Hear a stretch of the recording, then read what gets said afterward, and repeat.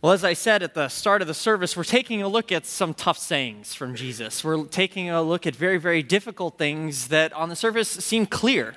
Jesus isn't telling a parable. He's not offering some kind of riddle for us to figure out. He says things that are so blunt, so direct, that it often causes us pause. It causes us to shrink back and say, ouch, really? Is that really what he means?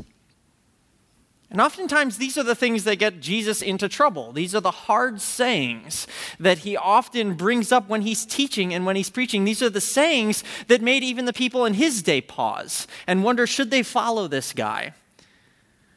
And I think what we're going to see as we go throughout this series, as we take a look at Jesus as a truth teller, as we take a look at some of the hard sayings of Jesus, is that even in the midst of these hard sayings, what Jesus' desire is to do is ultimately to show us the love of God. And so tonight, as we look at one more of those sayings, I think it's only right that we allow God to prepare our hearts and our minds to receive the message that he has for us. So would you please bow your heads and pray with me? Let's pray together. Lord Jesus, we give you thanks that you have brought us together this evening, that tonight we have an opportunity to come and to sit under your teaching, to hear your word spoken, to wrestle with the tough sayings that you have. And so, Lord, we pray that even as we hear hard words, Holy Spirit, that you would be at work in our hearts and in our minds, helping us to receive that message, that you would open our eyes to the message of grace that you have for us. And Lord, I pray that the words of my lips and the meditation of my heart would be pleasing in your sight, O God, who is indeed our rock and our Redeemer. Amen. So tonight, we're really wrestling with a question. And the question is simply this: what is a Christian anyway?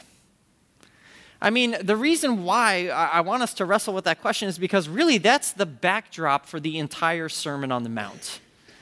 As Pastor Tony said last week, the Sermon on the Mount is basically Jesus' public declaration of what it means to be one of his disciples, of what it means to be someone who follows him. Because the audience for the Sermon on the Mount is, yes, Jesus' disciples, but it's also the crowds that are gathered around him. It's almost as if Jesus is saying to his disciples and to everybody watching, if you want to know who my people are, if you want to know who my disciples are, what they look like, what they do, this is what it's all about.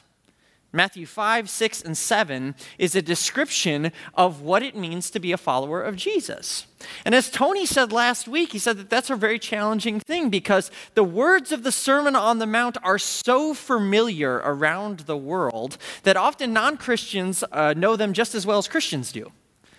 Now, there's a very, very high bar set with the Sermon on the Mount.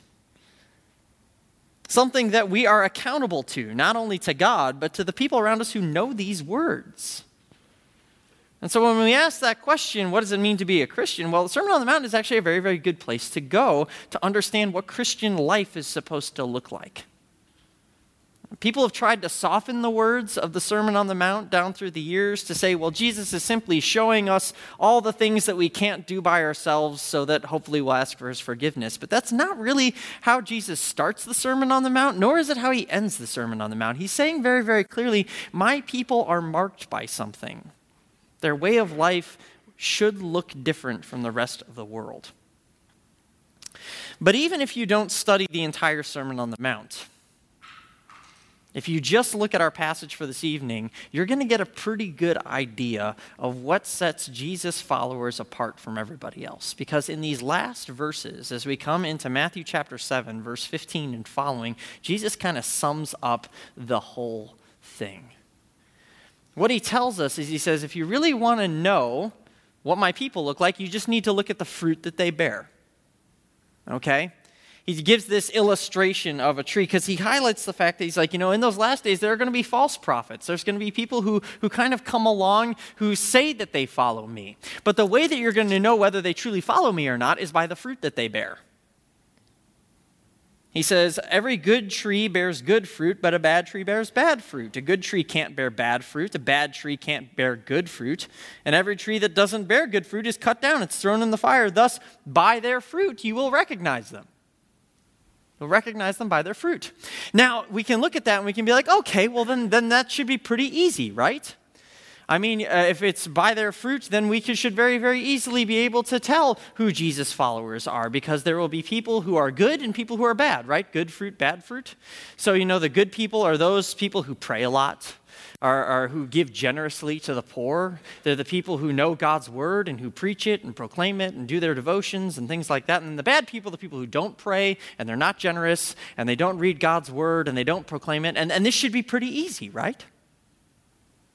Good fruit, a good tree, good fruit, good people. Bad tree, bad fruit, bad people.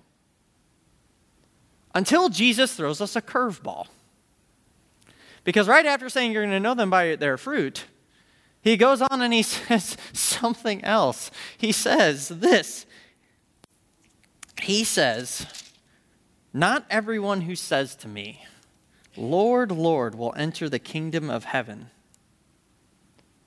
Not everyone who says to me, 'Lord, Lord,' will enter the kingdom of heaven." And now all of a sudden it's just like, whoa, wait a second. What do you mean, not everyone who says to me, 'Lord, Lord,' will enter the kingdom of heaven? I mean, if it's good tree, good fruit, good people, bad tree, bad fruit, bad people, if it's those who pray and those who don't, those who are generous and those who are not, those who know God's word and those who don't, how can you say that those who come to me saying, 'Lord, Lord,' don't get into the kingdom? See, Jesus gives us what initially we think is a very, very clear test, but then he kind of muddies the waters a little bit, doesn't he? And so what is Jesus talking about here? What does he mean, not everyone who says to me, 'Lord, Lord,' will enter the kingdom of heaven? Well, I think in order to get our answer to that question, we have to understand that Jesus is not drawing a comparison between good and bad people. That actually, if you look at the entire Sermon on the Mount, his comparison is not between those who don't pray and those who do. It's not between those who don't give generously and those who do. It's not between those who don't know God's word and those who do. If you go through the entire Sermon on the Mount, what does he say? He says things like this. He says, some people pray like this, but not you. When you pray like this. And some people give generously their money this way, but when you give your money generously, no, you give it this way. Some people know the laws and they live out the laws in this way, but you should know the law deep down in your heart, and this is what it really means to take that law and to live by it. You see, throughout the Sermon on the Mount, Jesus isn't comparing the non-religious to the religious. He's not comparing the good to the bad. That actually throughout the Sermon on the Mount, what Jesus is comparing is he is comparing people who are religious versus people who know Jesus. He's comparing people who are religious to people who know Jesus. It's a very, very different distinction. Because what Jesus is saying is he's saying that there can be those people who have all the outward marks of a religious life, and yet their hearts can still be far from me. And we see this in the description of these people that he then gives. He says, on that day, many will say to me, 'Lord, Lord, did we not prophesy in your name, and in your name drive out demons, and in your name perform many miracles?' 3 times they say, in your name, in your name, in your name. These are people who know Jesus. They call him Lord, which means this isn't just like a polite term. In the New Testament, and especially when Matthew uses the word Lord, it's a divine title. It means the divine one. It means God. It means God's anointed one, Lord, Lord. So they understand Jesus' identity correctly. Likewise, they say, did we not prophesy in your name? That means that they know the word of God. And furthermore, not only do they know the word of God, they're proclaiming the word of God. And did we not cast out demons in your name and do many mighty works? These are people who have done miracles, who've done incredible works for God, works that people would look at and say, wow, that person must have a direct line to heaven. And what Jesus is saying here is he's saying, you can have all the right doctrine, you can know God's word, you can perform miracles and do many wonderful things for God. That still doesn't make the cut. That still doesn't make the cut. Because you can have all the outward signs of religion, and your heart can still be far from Jesus. That's why he concludes this teaching with these words. After they give all these things that they've done, he says to them, I never knew you. Depart from me, you evildoers. See, the question that Jesus presents us with is, on what basis do we believe we are accepted by God? I think many people in our world today believe that the basis by which we're accepted by God is this external stuff. It's all the religious things that we do. It's knowing the right theology. It's understanding your scriptures really, really, really well. It's doing wonderful things in the name of God, whether they be miracles or acts of service or so on and so forth. And what Jesus is saying here is he's saying that's not really what this is all about.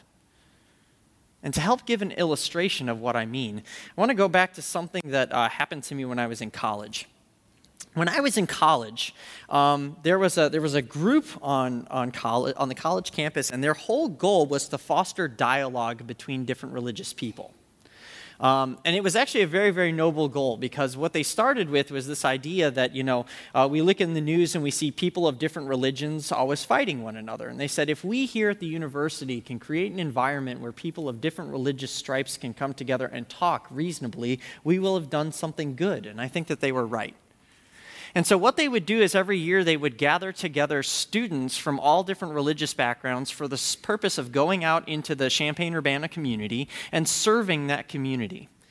And so I got involved in one of these projects, and it was a pretty amazing day. It was about 250, 300 students, Muslims, Jews, Buddhists, Hindus, Christians, Baha'is, Mormons. We even had some atheists and agnostics join us, and we kind of all got together, and there were like 12 different service projects, and so we broke up into teams, and we served in homeless shelters and food pantries, and we went to nursing homes, and we basically just went out into the community, and side by side, we just served our community.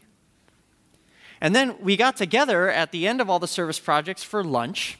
And as we sat on the quad eating our lunch, one of the exercises that they brought us to is they said, we simply want you to go around and talk about what is it in your religious or philosophical tradition that inspires you to serve.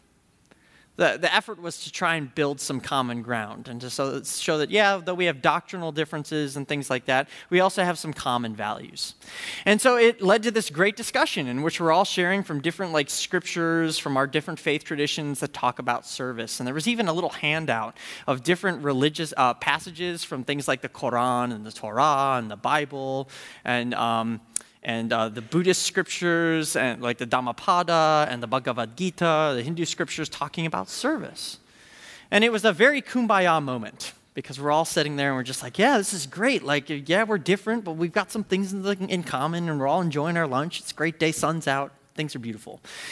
Until one guy in our circle threw a monkey wrench into the whole thing. He was sitting next to me, and he kind of raised his hand, and he said, hey, my name's Mark. I'm an agnostic. I don't really know if there's a God. I'm just not sure. And in fact, I'm not really sure it even matters. But the reason I'm here today is because I thought this idea of people of different religions getting together to serve, their community was a really good idea.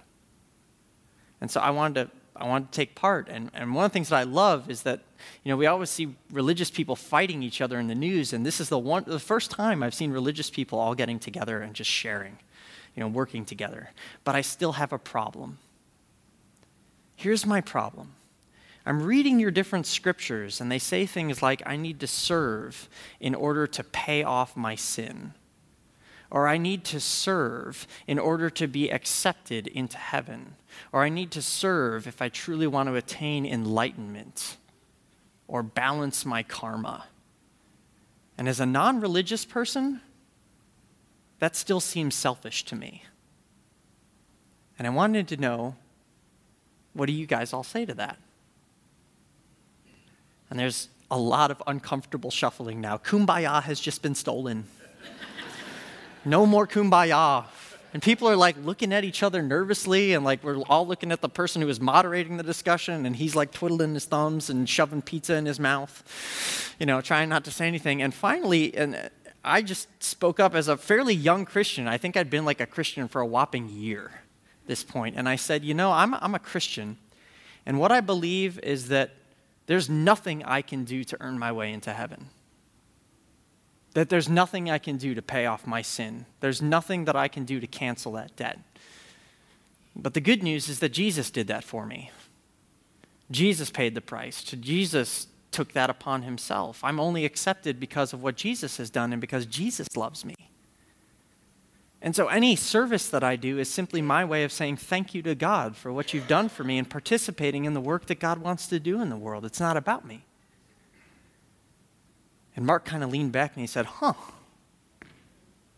that's pretty cool. Can the rest of you all say that? And the circle was silent. More awkward shuffling and shoving some pizza in our mouths, and we said, thank you for coming, and the thing ended. But you see the point? Jesus is saying you can do all the right religious things.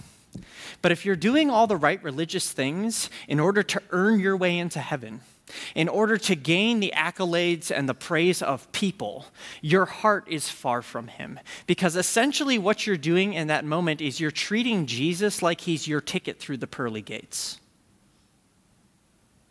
That you're looking at God and simply saying, how can I do enough to pay you off so that you will give me your blessings? We're treating God in some sort of transactional manner that ultimately betrays the fact that we don't really have a relationship with him at all.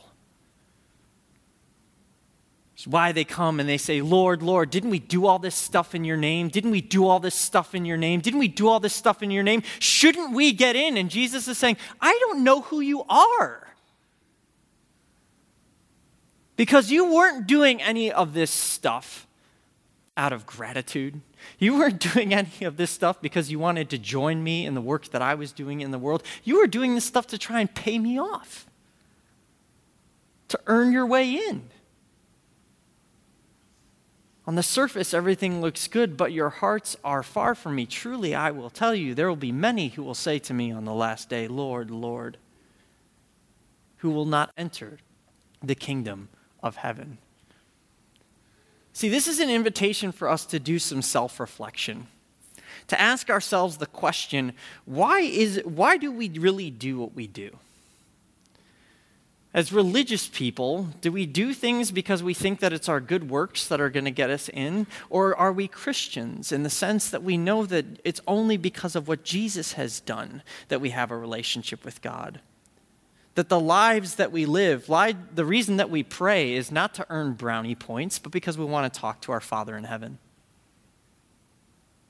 That the reason we give generously is not so that we can rack up some sort of tally sheet to cash in on the last day, but simply because we recognize everything that I have is a good gift from my Father in heaven, and he's given it to me to share. Is the reason that we live out the commandments of Jesus because we think that by doing so we will have gotten good enough to get through the pearly gates? Or do we live out the commandments of Jesus because we trust him? That when he says, I want you to live this way, don't do this and yes, do this, it's because we trust him. That we know that he's died for us in order to redeem us and to save us for a better life. And so we trust him when he calls us to do things. And we live accordingly. Why do we do what we do? See, Jesus' distinction here between good fruit and bad fruit is not a distinction between non-religious people and religious people. It's a distinction between religious people and Jesus people. People who think that their piety and their religion get them into the kingdom, or people who understand that I get into the kingdom by the grace of God, which comes to me through Jesus, and I follow him because I love him and I trust him. And I just want to be a part of the work that he's doing. Why do we do what we do? Because this ultimately matters. I can't tell you how many times I've come into meetings with people, in order to plan a funeral. And as we're talking about what that funeral is going to be all about, I'll often ask the family, I'll say, so tell me about this person's relationship with God. And some of them will say, this person trusted God through everything. They knew that they were loved by God. They knew that Jesus loved them. Their entire life was a life of simply following him wherever he led. That even when they were wrestling with their sickness and old age, you should have just seen the hope and the peace that they had in knowing their Lord and Savior. And honestly, those funerals are wonderful to plan, because what we get to do in those moments is bear testimony to the faithfulness of God through all of life's seasons. But then there are those meetings that are very, very difficult. When I ask that question, tell me about their relationship with God, and they say, well, they really didn't pray all that much. They kind of went to church on Christmas and Easter because they thought that that's what they're supposed to do. But they were a good person, right? I mean, they did a lot of good stuff, right? So they're okay. It's enough, right? I mean, they did enough. And in those moments, I got to be honest, I hate those conversations. My heart just breaks because I'm like, boy, I hope so. But the reason they're heartbreaking is because if you are counting on your performance to get you in, that's not a whole lot of hope. Jesus wants to give us a better hope. A hope that's not dependent on our performance and our good enough. A hope that ultimately is given from knowing that we are loved deeply by God, that he can carry us through all of life's seasons. That in the ups and the downs, I can know that the Lord is with me, and that that's the reason I follow him, is because of all that he's done. Why do we do what we do? It's really the challenge of the final verses of the Sermon on the Mount. So the question then becomes, so how do we know? If he says it's by their fruit that you will know them, but it's not all that external religious stuff, how do we really know? And the answer that Jesus says is by giving one final illustration. It's an illustration of two houses. And I love this illustration. Here's what he says. He says, anyone who hears these words of mine, puts them into practice, is like a wise man who built his house on the rock. The rain came down, the streams rose, and the winds blew and beat against that house, yet it did not fall because it had its foundation on the rock. But everyone who hears these words of mine and does not put them into practice is like a foolish man who built his house on sand. The rain came down, the streams rose, and the winds blew and beat against that house, and it fell with a great crash. See, Jesus says is that initially on the surface, the difference between Christians and religious people aren't all that easy to see. On the surface, both houses might actually look the same. They might look pretty darn good, but the way you'll know is when the storms of life come. Because when the storms of life come, the people who know me are the ones who trust in me in the ups and the downs. They're the people who cling to me even when they're at their very, very worst. They're the people who know and are willing to follow me wherever I call, whether it's going to earn them praise from people or scorn. Are willing to do it because they trust me and are willing to walk with me in everything that I call them to. They're the ones whose foundations are built on the rock.